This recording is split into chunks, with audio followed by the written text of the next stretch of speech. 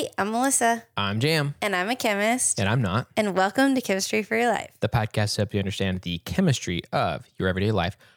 Bonus edition. Reunion edition. Yeah, reunion. Because we haven't seen each other for a month. Mm-hmm. It was supposed to be we took 2 weeks off because there was a holiday and then I was at a conference. And then at the conference, I think that there's a new wave of COVID because I've heard of so many people getting COVID, including many people at the conference I was at. Yep.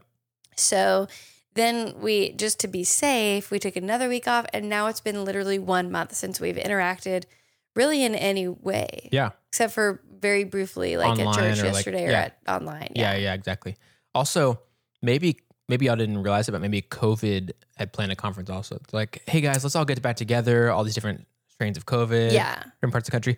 Let's guess we got back together. It's been a while. Yeah. Maybe they scheduled it at the same time and it was like, Probably so. But I was one of the only people in my group who didn't come down with it. So hopefully my bout of COVID Canada COVID last year saved me. You won this time around. Lost that one time, but won this time. Yeah, exactly. If you've not tuned into one of our Q&Rs before, it's pretty awesome. One, we get so many good questions all the time from people who have either question based on an episode we did that kind of goes deeper or something we haven't heard or thought about before. And some of those turn into episodes, full-on episodes. Others are like things that Melissa can answer right here, right now. And we just kind of pool them together. And then once a month, we do it and talk about them. Yeah. And we also like to wrap it up with some listener shout outs for people who've left reviews or sent emails and shared how the podcast has impacted them positively or any feedback that they may have, because we think that's really important to say thank you to those listeners who take the time to write those emails. So this can kind of appeal to you too, is if you're someone who's like, wants some rapid fire kind of speedy, like I want a chemistry question asked and I want a quick answer instead of like a longer drawn out thing. So a little change of pace. If that's your thing, cool. Welcome. And if not, we'll see you in the other episodes. That's right. All right. Are you ready for the first question? Ready. And a lot of these, I do want to say, are questions that people asked before our YouTube live, and we didn't get a chance to answer them because there were so many people. It was so interactive. So that's where those are coming from. Right. Okay. First one is from Nelly on Patreon, one of our patrons. How did you know that chemistry was the thing you wanted to do? So Nelly asked this in a coffee hour, and then we thought it would translate well into our YouTube live. But, I had this really amazing high school chemistry teacher. And when you talk to a lot of chemists, that's what they say. But at first I wasn't in her class. I was in the class next door. I had French, and my friend was in her chemistry class. And he would always come out with these really cool things, like they had a test tube that they turned the inside of it silver, or they had a penny and they hollowed out the zinc interior. So it was like a copper shell of a penny. Right. And one time they told me that, they held bubbles that they lit on fire in their hands. And I was like, I have to take this class. And I really, really loved it. I mean, it was just like, I loved the experiments. I loved the demos. I loved seeing how we could understand atoms and use them to change like what we're actually interacting with.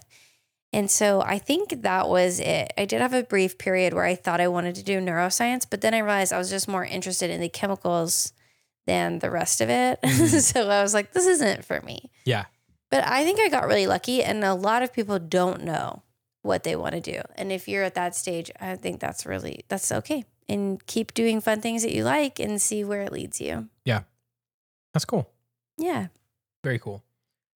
And if you were wanting my answer to the question, I don't do chemistry other than this podcast. And I guess you could say the short answer is that I wanted to help with the thing that Melissa wanted to do. And I like science too. And so I like learning it. We have like a mixture of listeners, some who are like currently studying chemistry or another science in school. Like they're like getting, one of the degrees that they're getting in that. Yeah. We also have people that are like me who just are interested in science and chemistry, especially when it's like brought into the everyday. Yeah. And so that made it really easy for me to be like, I'll help with this and I'm not going to have to pretend to be interested. So anyway, Because you are interested. Because I am interested. Exactly. Not because you don't have to pretend because it's outright boring. I don't have to pretend. It's like I just leave it there. I don't have to pretend. Anyway, that's a good question. This next one, oh, nice. Okay. This is a really good one. It's from Christina, also one of our patrons. Why do you need to add extra grounds when brewing cold brew coffee versus hot coffee? Okay, so I think I'm going to give my chemistry answer to this, and I feel like you might have a coffee answer to this. Yep, Is that true? Okay. I do. So from the chemistry perspective, hot liquids typically are better at dissolving things in them because they have more energy, they interact with more of the particles. And so, and a lot of times things being dissolved is literally like water molecules surrounding one individual atom or molecule of that other thing. So if they're hot, the molecules are moving around more. You know, if it's hotter, it's got more energy. They're able to more rapidly do that. And it literally just gets more out of the coffee faster when it's hot. Versus when it's cold, you're not going to be able to do that. And so there's something that's called it's like the liquid would be saturated. It's dissolved everything it possibly can at that temperature. Yeah. And then if you heat that same liquid up, it can take in more. So you've probably seen this if you've ever made like rock candy where there's a certain amount of, or just I guess dissolved sugar in anything. There's a certain amount of sugar that can go like in iced tea, but more can go in that same exact iced tea if it's warmer or if it's hot, even more. So you just are able to put more stuff into water when it's hot versus when it's cold, and it happens more quickly too. Mm-hmm.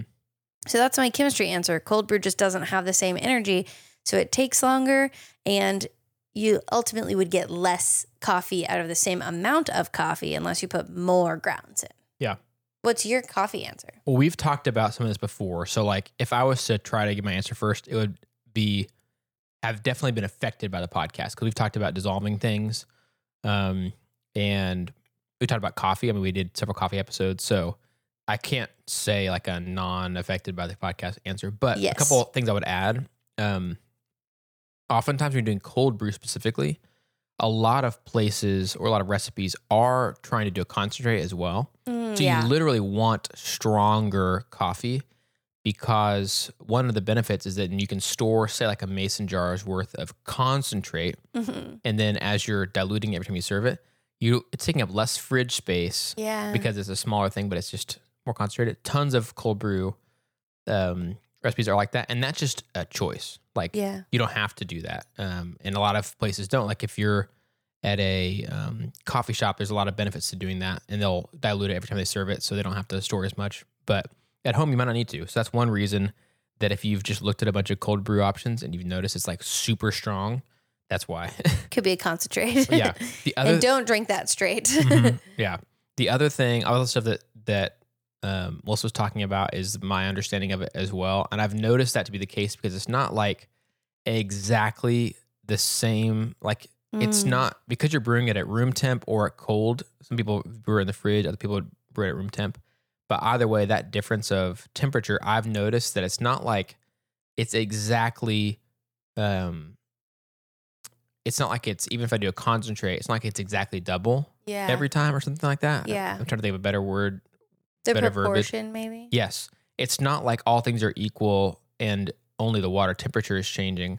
If I wanted to make and I have done this before, a non-concentrated version of cold brew, to have it taste good and taste like strong enough, I do have to have a higher ratio, more coffee to water than I normally would have. And another thing that I have experienced myself and heard is true is that cold things, our tongues are better at tasting things that are closer to our body temperature. Mm-hmm. And so hot coffee, when it's super hot, you can't taste it very well. But it gets down to about like, I don't know, 120, 130 degrees. We can taste that really well. And then you get things colder and colder. Mm-hmm. And that happens the opposite way where you can't taste it quite as well. So one thing that's true is I think just for it to taste right to us, you had exactly the same thing, one cold version, one hot version. Our tongues taste it different. Yep, taste it differently. That makes sense. For colder things, we have to increase their strength a bit to taste it. For it to taste similar. And we did talk about that on our episode about why does coffee taste bad when you let it sit out. We did a whole episode on that and how our taste changes at different time or at different ranges of temperature. Yeah. That was a good answer, Jam. I liked that. There's a couple of things I was like, these are like the coffee experience side that I had, and that there's definitely science to it. But yeah. Sweet. Okay, ready for the next one? Yes. Brian M. asks this. Are my shoes chemistry? I think he's asked this before, and I realized that I did him dirty a little bit because then we did the rubber episode. Oh, yeah. And I never even mentioned him, but we talked about shoes being made of rubber, and that's your shoes being chemistry. And so to answer your question, I won't do it here. You have to go listen to the rubber episode, but I let you down, Brian, by not giving you a shout out. So I'm bringing it back in this Q&R and saying I was wrong. Yeah. So thanks, Brian. And go listen to that rubber episode and then you'll know. Yep. So basically we accidentally said, yes, they are. And here's an episode about rubber. Oh, whoops. Yeah.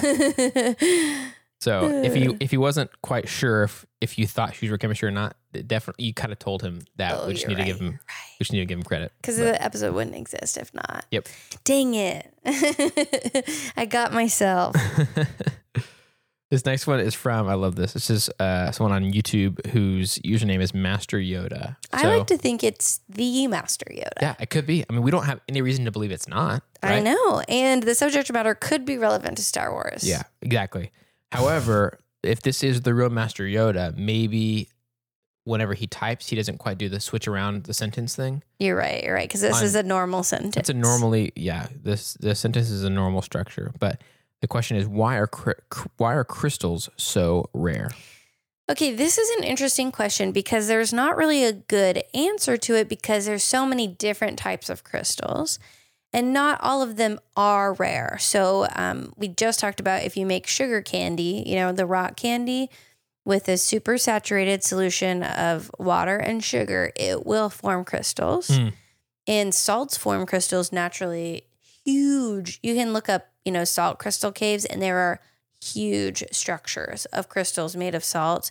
And even like quartz is technically salt, or not salt. Quartz is technically a crystal, you find those like when you're out in nature and you find those like really sparkly rocks, So crystals in and of themselves are not rare. When you think of what a crystal is in chemistry is having a structure that is a repeating unit. And it usually makes these nice sort of geometric shapes. And that's what we recognize as a crystal. Right. If you're talking about, like why are other specific crystals so rare, we have a whole episode on why gemstones have color. And I think that it could be that the specific arrangement of the atoms you have to have and the little anomalies that you have to have without giving too much away to make them have that color. Sometimes that occurs more rare in nature, but crystals themselves are not rare. So it's kind of like a question back is what crystals are you thinking of that are rare? And I have heard, although I don't know a ton about this, that, diamonds, for example, aren't that rare, but they put an artificial scarcity sort of on it to make them seem more rare and more valuable. Right. There's a cap on how much they'll like sort of release into the market every year or something like that. Yeah. So that's a good question. It's kind of a tricksy one. Yeah. There probably are some that like might be super rare or for only some conditions, but then some you can make on your stove. So it's like kind of crazy that they're like that different from each other. Yeah. This is a cool message we got from someone named Rachel. They sent us this email. It's a bit long, but it's really cool. So let's read that real quick. Hi, Melissa and Jam. That's us. Hi. Hey. Hi, Rachel. My name is Rachel. I'm a huge fan of your podcast. I'm currently a graduate student studying chemistry, and your podcast has helped me maintain my broad understanding of chemistry, which is hard to maintain when I'm focusing on such niche projects, that makes sense. It's really helped me combat my imposter syndrome while learning cool facts and everyday applications of chemistry. My favorite part of the podcast is when Melissa discusses relevant research papers.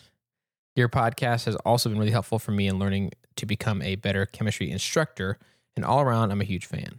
Okay, so I want to interject here real quick because Rachel mentioned feeling like an imposter, and we did a whole episode about feeling like an imposter in grad school. And grad school is really interesting as a scientist. You go in and you do get a more broad and deep understanding of chemistry than you probably did in undergrad. But then you go and do research in one specific area and you're thinking about that area all the time.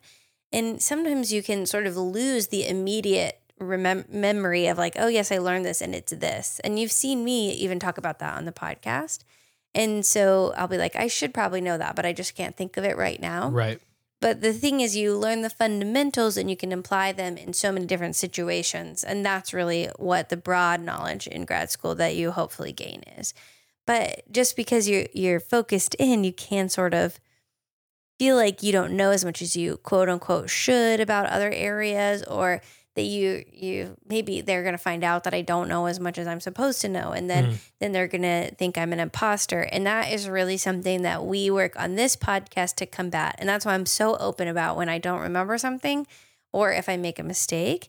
And so if you're in a similar position and you want to learn more about that from a licensed counselor, we did an interview with friend of the podcast, Vianette, who is a licensed counselor. And she shared a lot of really good information about feeling like an imposter in those spaces and how it's even more, the space itself is built in such a way that reinforces those feelings for some people. So it was really, really helpful. And I encourage Rachel and everyone to go back and listen to that if they haven't already. Yeah, that's when we're doing those fall minis, or what do we call them? Yeah, we did fall minis because I was about to go into my dissertation year and I was doing too much. Yeah. Well, it's cool because we got to do some topics and some episodes that are a little different than what we normally do. And that was one of them. And it was really cool. So, it was really cool. Here's some continued stuff from Rachel's email. Back to the email, yeah. Yes. While I was listening to the recent episode on what makes cars so hot, I got really excited because I think I know some of the answers to your questions. Forgive me if I mentioned something you guys already discussed on the podcast. One, the reason that water and CO2 get warmed up by infrared light is because the molecular vibrations that occur.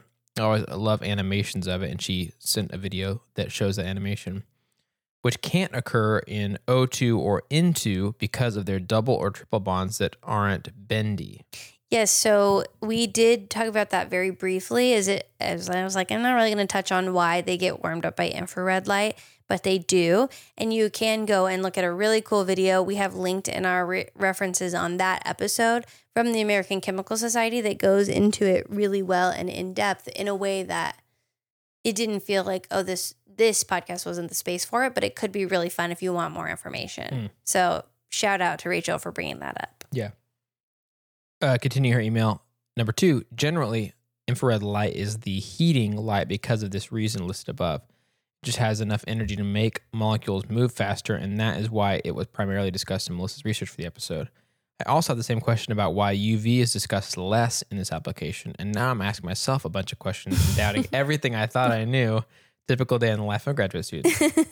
If a material scatters the UV light inelastically, the energy frequency of the light will reduce, and if you do that enough times or lose energy, you can end up with more infrared light.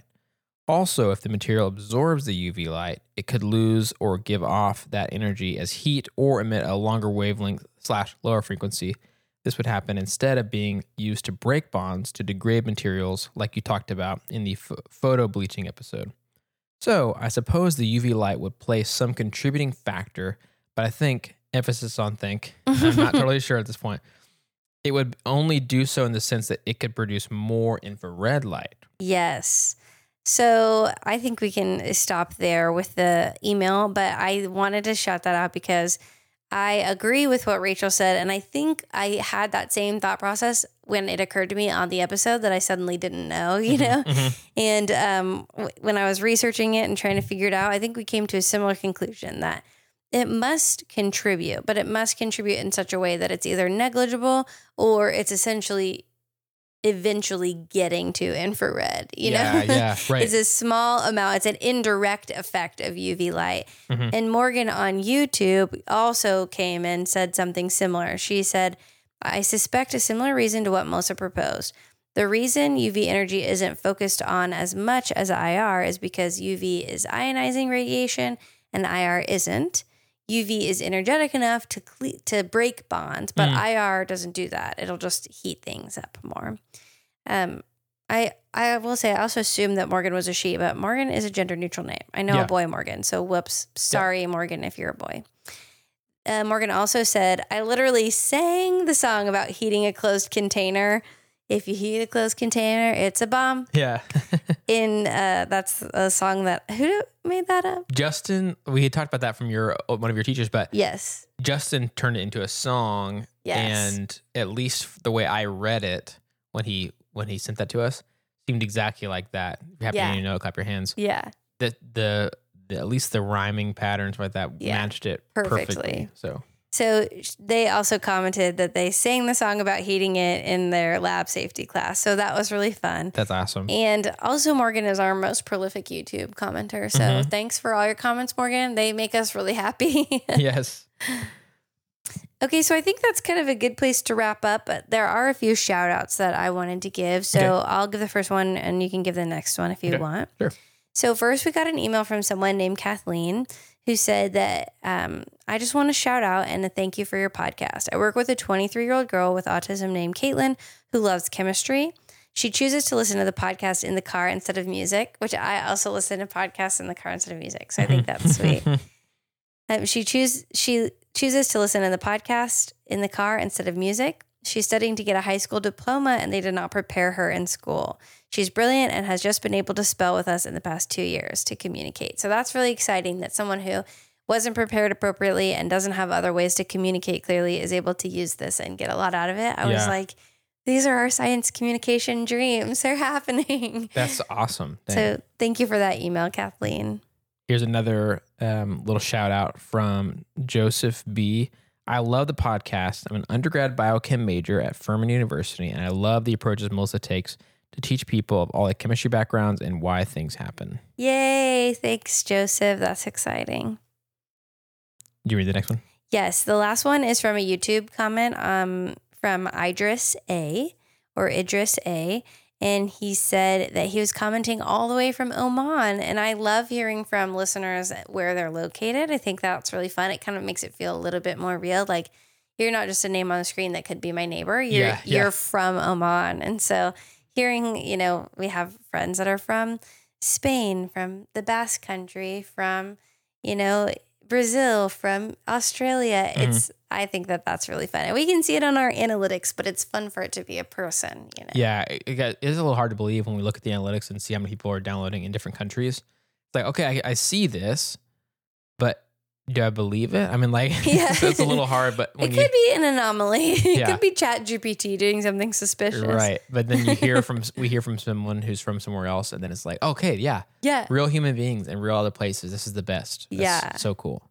So exciting. Yeah. Thank y'all for those shout outs. And we're grateful for y'all's encouragement. And it means the world to us. So keep those coming. Melissa and I have a lot of ideas of topics of chemistry in everyday life.